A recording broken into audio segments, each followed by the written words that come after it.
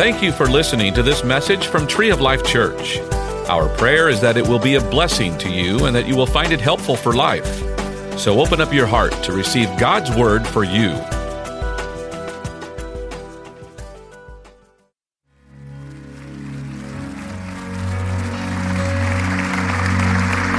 Thank you, Tree family. Thank you, Pastor Don. You know, when they ask you to do a church directory picture, just say no. You never know when it's going to come back to haunt you, really, after all those years. But truly, this church is a church that invests in the lives of those in the next generation. And I am so very grateful. My family, my parents, Lemoyne and Judy, came to this church many years ago. My brother and I, of course, followed. And we got to participate in the children's programs and eventually the youth programs that Tree of Life had. And it was just a testimony of faithfulness of people and people who take ministry seriously and the responsibility that God has placed on them seriously. And so thank you so much, Pastor Don. Pastor Karen is over here, and she is just so very influential in my life, and it means so much that you're here this morning. So thank you for everything that you've invested in my family and in me. Pastor Don, same to you. There were lots of occasions that we had as I had as a middle schooler and a high schooler to participate in ministry to some extent. Pastor Don at the time was my middle school youth pastor, so I have some love to share as well. So there you have it. This was on a mission trip. I was probably 7th or 8th grade, and you can see Pastor Don and Pastor Justine there. Again, just picture proof of investing into the next generation. Amen? Yeah. Amen. All right. Yeah.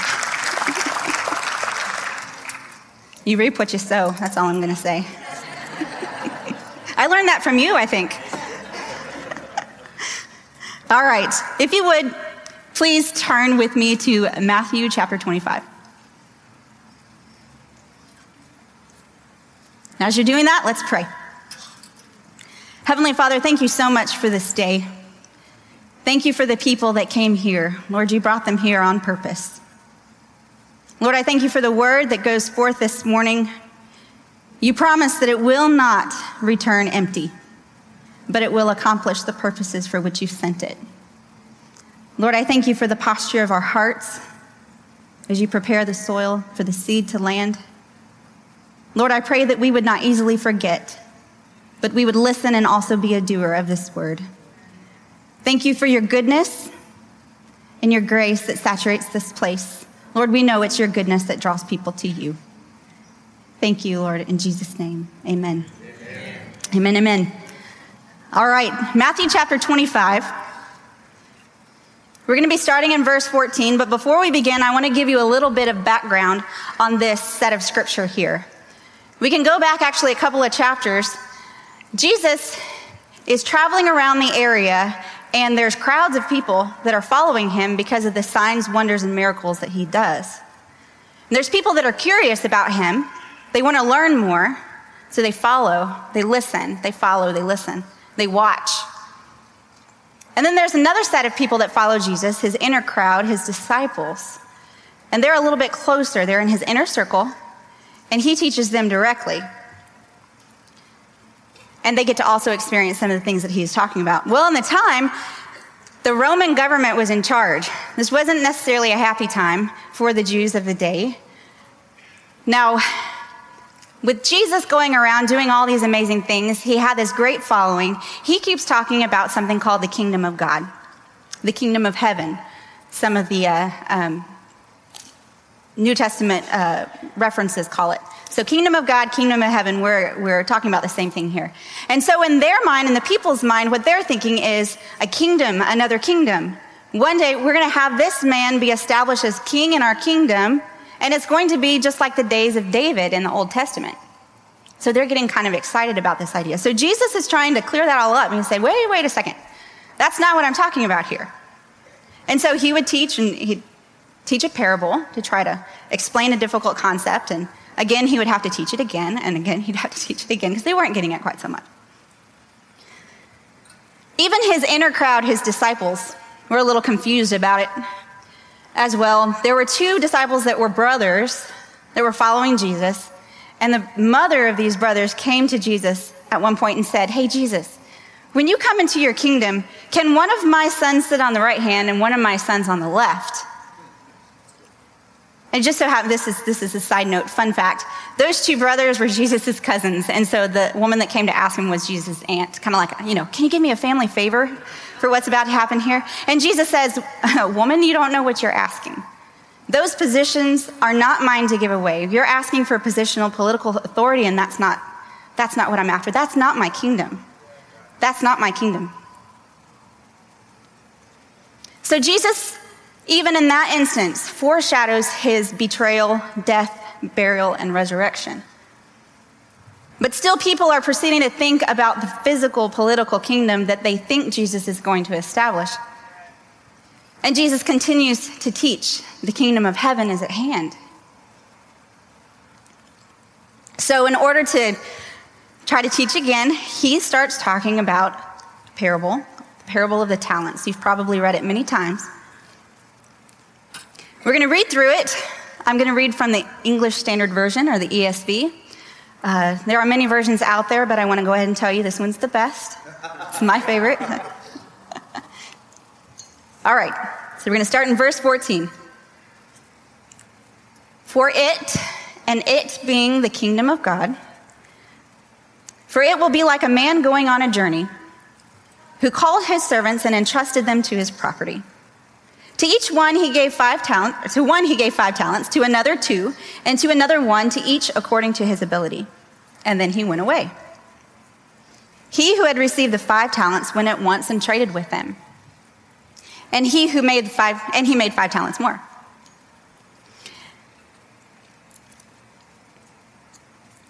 So he who had also the 2 talents made 2 talents more, but he who had received the 1 talent,"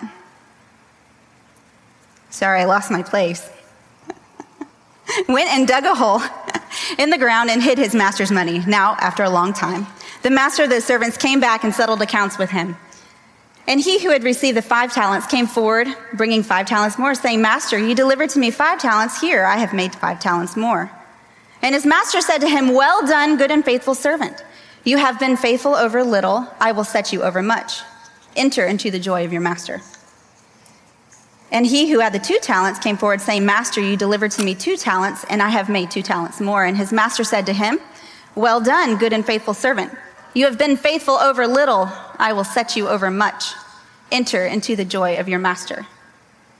He also, who had received the 1 talent, came forward, saying, 'Master, I knew you to be a hard man, reaping where you did not sow, and gathering where you scattered no seed. So I was afraid, and I went and hid your talent in the ground. Here, you have what is yours.' But his master answered him, 'You wicked and slothful servant. You knew I reap where I have not sown, and gather where I scattered no seed. Then you ought to have invested my money with the bankers, and at my coming I should have received what is my own with interest. So take the talent from him and give it to the one who has the 10 talents. For everyone who has, more will be given, and he will have an abundance. But from the one who has not, even what he has will be taken away. And cast the worthless servant into the outer darkness. In that place there will be weeping and gnashing of teeth." Kind of a harsh note to end on, huh? Let's go back and review just a little bit. Now, what I like to do whenever I'm reading or studying, I like to check comprehension, to do like a beginning, middle, and end check, just to make sure if I could tell the whole story, then I truly maybe understood it. Maybe. Maybe. So parts of this, though, I have to tell you, I've read this story many, many times. And I've heard it many, many times.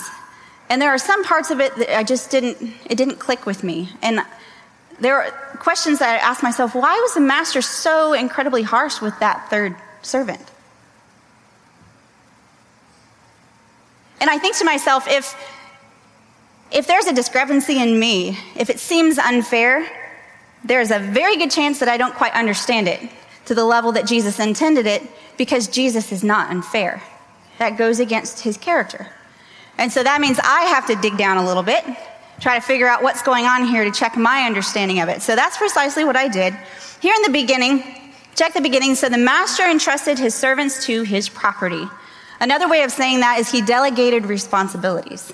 That's pretty straightforward. In the middle, you have the behavior or the actions of his servants. That's pretty straightforward too. The first and the second servants mirrored each other pretty well. They were almost identical, except for the number of talents that they were given. The third servant was a little different. First and second servants knew what the master wanted, and they went out immediately and did something. Now, my version that I was reading, the ESV, doesn't necessarily state exactly what they did, but they put it to good use. That's all we know. Now, the third servant took the master's money, and he dug a hole in the ground and hid it. The Message Bible says he carefully buried it. He took great care to bury it. Now, let me explain something here. In Bible times, it's not uncommon for people to bury things of great value. You think about it, if you have something of great value nowadays, what do? You take it to the bank and you put it in a safety deposit box. You make sure that it's nice and safe. Well, they didn't have those at the time. In fact, they didn't even have banks. They had bankers.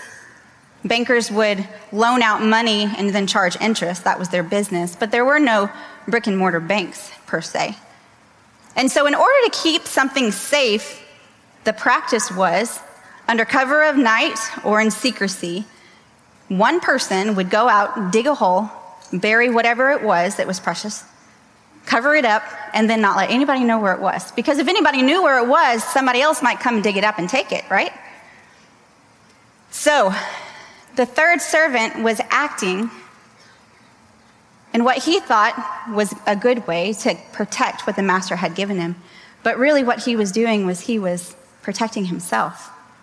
He was the only one that knew where it was. Hang on to that for just a little bit. Okay. Now the end. The master returned to settle accounts, to evaluate his investment, if you will. Now, for me, I don't know about for you, but for me, that wasn't quite so straightforward. Had to do a little bit of some more digging there to try to understand, what does that mean, settle accounts? I don't have a finance background. When I was little, I used to want to be an investment banker, but I lost interest.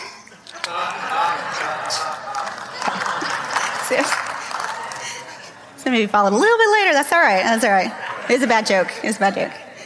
But truly, I have a background in education. I do not have it in finance. My dad was a banker for many years, and so I learned a lot from him. And then I married somebody who's in finance, so I learned a lot from him. I also learned a lot from YouTube. Yes, true. You do have to be careful what you watch there, but so I wanted to find out, what was the big deal? Why was this master so incredibly angry with this third servant? Then I learned about this idea of a return on investment, or ROI. If you would, direct your attention to the screens.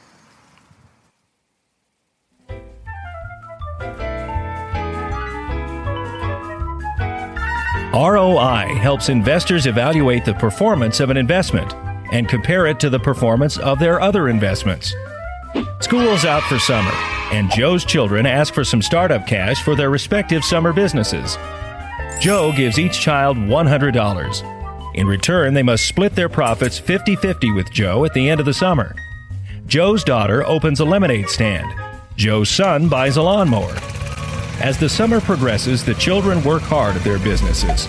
Joe's daughter sells many cups of lemonade, and his son mows every lawn in the neighborhood.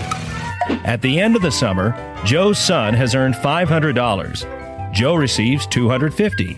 Subtracting his original investment of $100, Joe is left with $150 profit, an impressive 150% return on investment. Joe's daughter has earned $1,000. Joe receives $500, minus the $100 original investment, and that's $400 profit. a whopping 400% ROI. Joe earned $4 for every $1 he invested. Joe's daughter provided the best ROI. ROI is one of many measures that help investors evaluate investments. All right. A great thanks to YouTube there, huh? So here's what it boils down to. The master was looking for a return on investment, not a return of the investment. There's a pretty crucial conjunction right there, of and on. That makes a pretty big difference here. You know,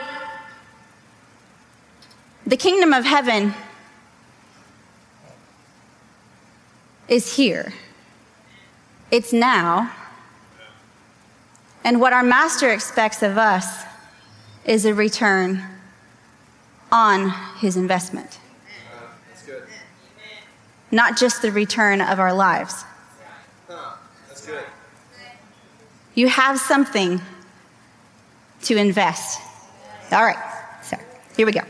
We'll move along. The first and second servants knew well their master, and took what he gave them, and used them well. They used it in a way that pleased their master, and they did it immediately without hesitation. That's something that's so very interesting to me. They knew well the work of their master, knew well enough to know they can take it and do something with that immediately. In essence, they would be able to act as if the master was there commanding and telling him what to do. They just knew. The third servant, his train of thought was on the wrong tracks. The master wasn't looking for that return of the investment. The servant did not work or conduct his master's business. The ESV footnote says, instead, he hid it away where it did no good for anyone and did not gain additional value. Again, that was the act of self-preservation. I am afraid of what my master's going to say at the end of this, and if I don't keep this one thing safe, I don't know what's going to happen to me. So I'm going to go protect myself and bury it in the ground.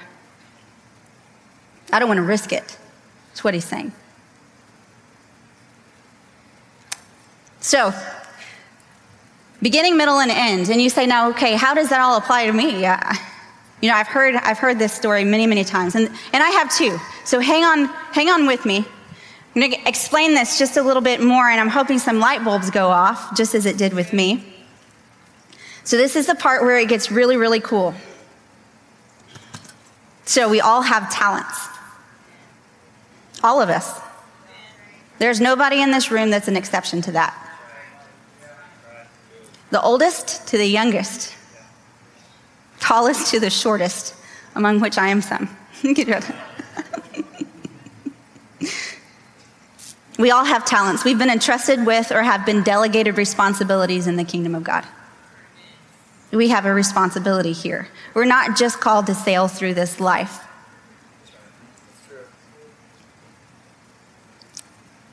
Ephesians 4, verse 4 in the Message Bible. I like the Message Bible too when I want to dig a little bit more, maybe hear it in a different way, the paraphrase version here. It says, you are all called to travel the same road in the same direction. That's all of us. We are all called. But we should not all look, speak, and act the same. Out of the generosity of Christ, this is going on into verse 7. Out of the generosity of Christ, each one of us is given our own gift. So I want to illustrate this just a little bit more with you, and this is really where it hit home for me. So I've asked if Pastor Dave could join me and Spencer. We're going to do a little bit of an illustration here. Let's give them a round of applause as they come up.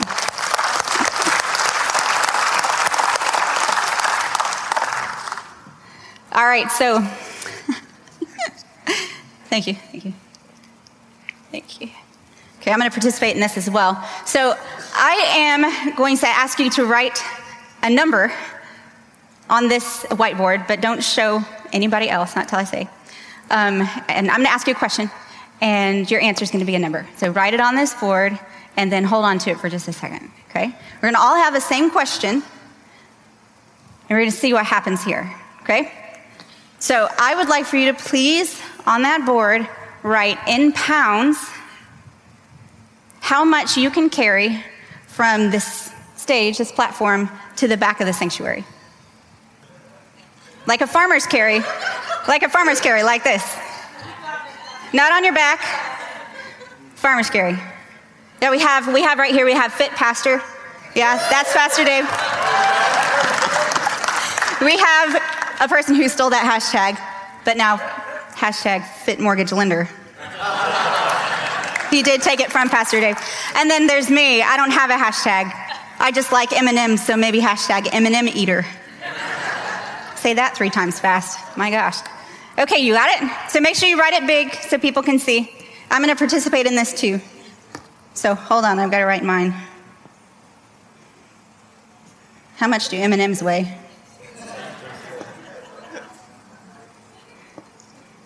Jalapeno M&M's, by the way. Those are really good. They're hard to find right now. Probably because they're so good. There's people out there saying, what? No. You want to get into an argument with somebody, you talk about M&M flavors. Good night. Okay. All right, so you ready? Okay, so we're going to start. We're going to do this one at a time. I'll stand over here. Okay. Everybody see? Okay. Okay, Pastor Dave, you can go first. 280. Wow, that's pretty impressive. All right. This is not a competition. I should have said that from the get-go. I'm sorry. I truly am not changing my notes here. This is not a competition. Maybe he should have gone last. Okay. This is a test, so we do have some weights in the back. We're going to bring them out, making sure they do. I'm just joking. Okay, Spencer, let's see yours. Okay, 180. All right, that's still pretty impressive. I mean, I didn't hear oohs and ahs. Sorry. There we go. Thank you. Okay, you ready for mine? Okay, this is not a joke. This is not a trick either. So are you ready for this? Okay, all right. So here we go. Now, I have a question mark there because I truly am not sure how much I could carry from here to there. I don't work out at 4:30 in the morning or whatever ungodly hour you go to the gym. The only reason that I have an inkling of an idea is for the times in the grocery store when I've had a kiddo that had a meltdown and I had to pick them up and carry them out. That was about 50 pounds worth. So that's how I know. All right, so the purpose of this illustration, though, is this. This is where it's so cool, and this is where I'm hoping you can grasp this. I'm hoping to see some light bulbs go here, so y'all hang with me for just a second. All right, in the Old Testament, the origin of this word talent, it means this: a weight of a load that a man can carry. It's sinking in. A talent is a weight of a load that a man can carry. So if you look at this comparison here, the master who gave out the talents, the 5, the 2, the 1, was not an unjust master. He gave to each according to his own ability. All right? Okay, Pastor Dave's 280 pounds. It sure would be foolish of me to desire his talent, because there ain't no way I can carry that. And I for sure don't want 5 times that amount. I have to say the same for Spencer's. There is absolutely no way that I can carry that. I can carry what I have to carry. This is my talent. It is within my abilities to carry it. All right, let's give them a round of applause. Thank you so much.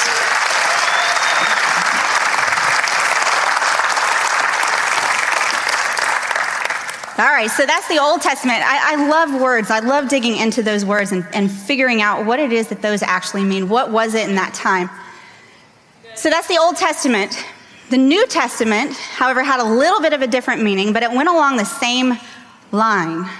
A talent was a load that a man can carry, and you can see it varied from person to person.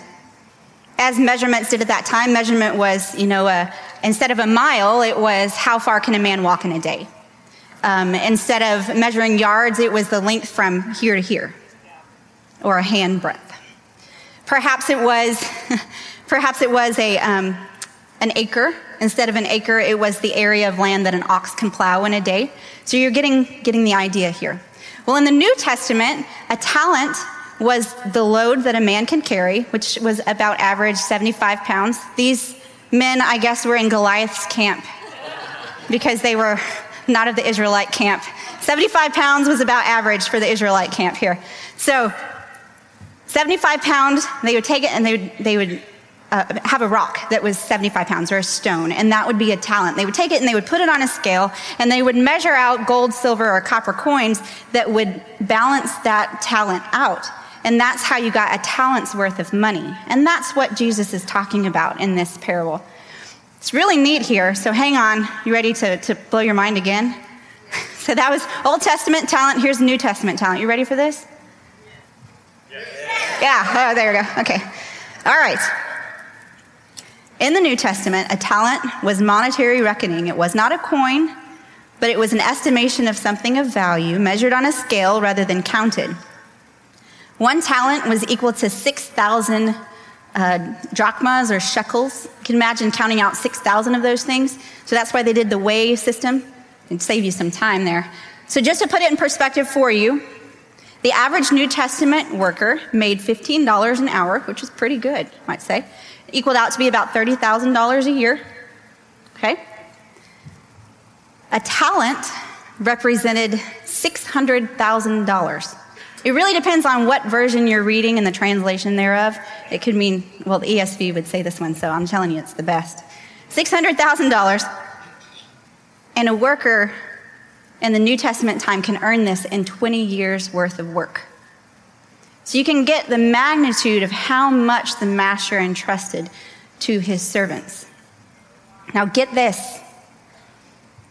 The lifespan in the Bible isn't as it is now. People didn't live as long as we live. 20 years worth of work was virtually a lifetime. What they put their hand to do in a lifetime earned 1 talent's worth of money. It's sinking in. Your life, what God has entrusted you, is equal to 1 talent. What you put your hand to do. The load that you carry, your load, is your talent. Okay. Here we go. Our talents differ, as you saw up here with this illustration, and your talent is unique to you. We will all give account one day. The master will come back, and we'll have to report on our return on investment. Not just merely the return of investment.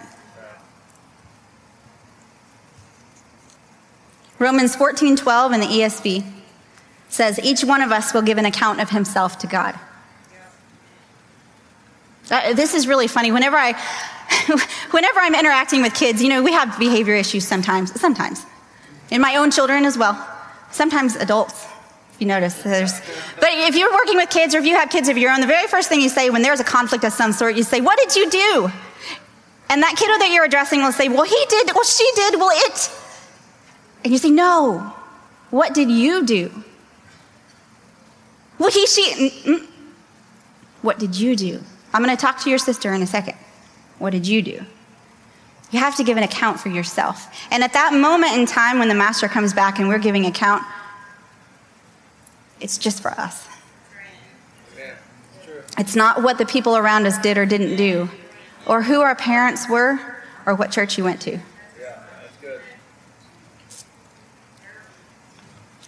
All right, here's the bomb diggity here. This is the part that I went, oh my gosh. So the master was present. This is a timeline of all of this and giving account. The master was present. He's going to come back.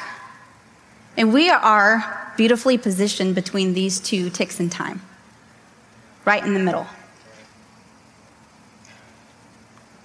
You know what that means? Our timeline is set, but it's not over yet. Action is required on our part. Perhaps we've started out like that third servant. but it does not mean we have to finish like him. Let me say that again. That's good. If you started out like the third servant, you don't have to finish like him. Yeah, that's good. Let's look at the latter part of the dialogue in Scripture again. This is in Matthew chapter 25, verse 25 in the Message version. And guys, I didn't give this to you, so it's all right. It's all right. I'll read it. The servant given the 1 talent said, "Master, I know you have high standards and hate careless ways, that you demand the best and make no allowances for error. I was afraid that I might disappoint you, so I found a good hiding place. I secured your money. Here it is, safe and sound, down to the last cent." Does that sound familiar? I can't tell you how many times I've just tried to hide because I didn't want to risk it. I was afraid of disappointing.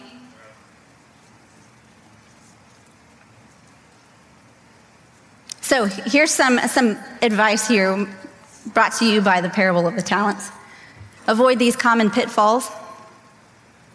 Stop digging a hole.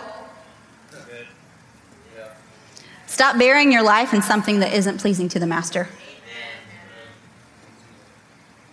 How about this one? Stop acting like you're the master of your own life and realize that we are just in temporary possession of it.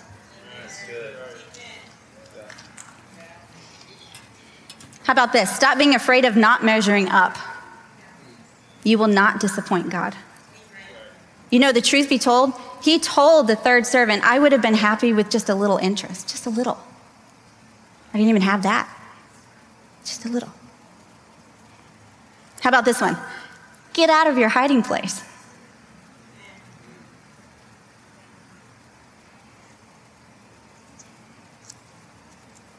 Stop comparing yourself to others. Don't let that be your reason for hiding. It was foolish for me to want Pastor Dave's talent. I can't carry it. Stop using others as a standard for measurement in your life or for your talent. So real quick in review here. A talent represents your life or the weight you carry. Your talent is unique to you. It is the load you carry. It is the load that you carry that God has entrusted to you for the kingdom of God, which is now.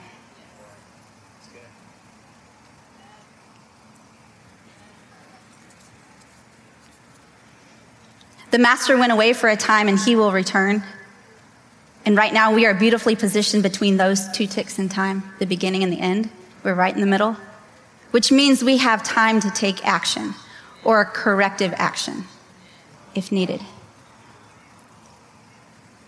Perhaps we started out like the third servant, but we don't have to finish like him. You know, I am so thankful for God's grace.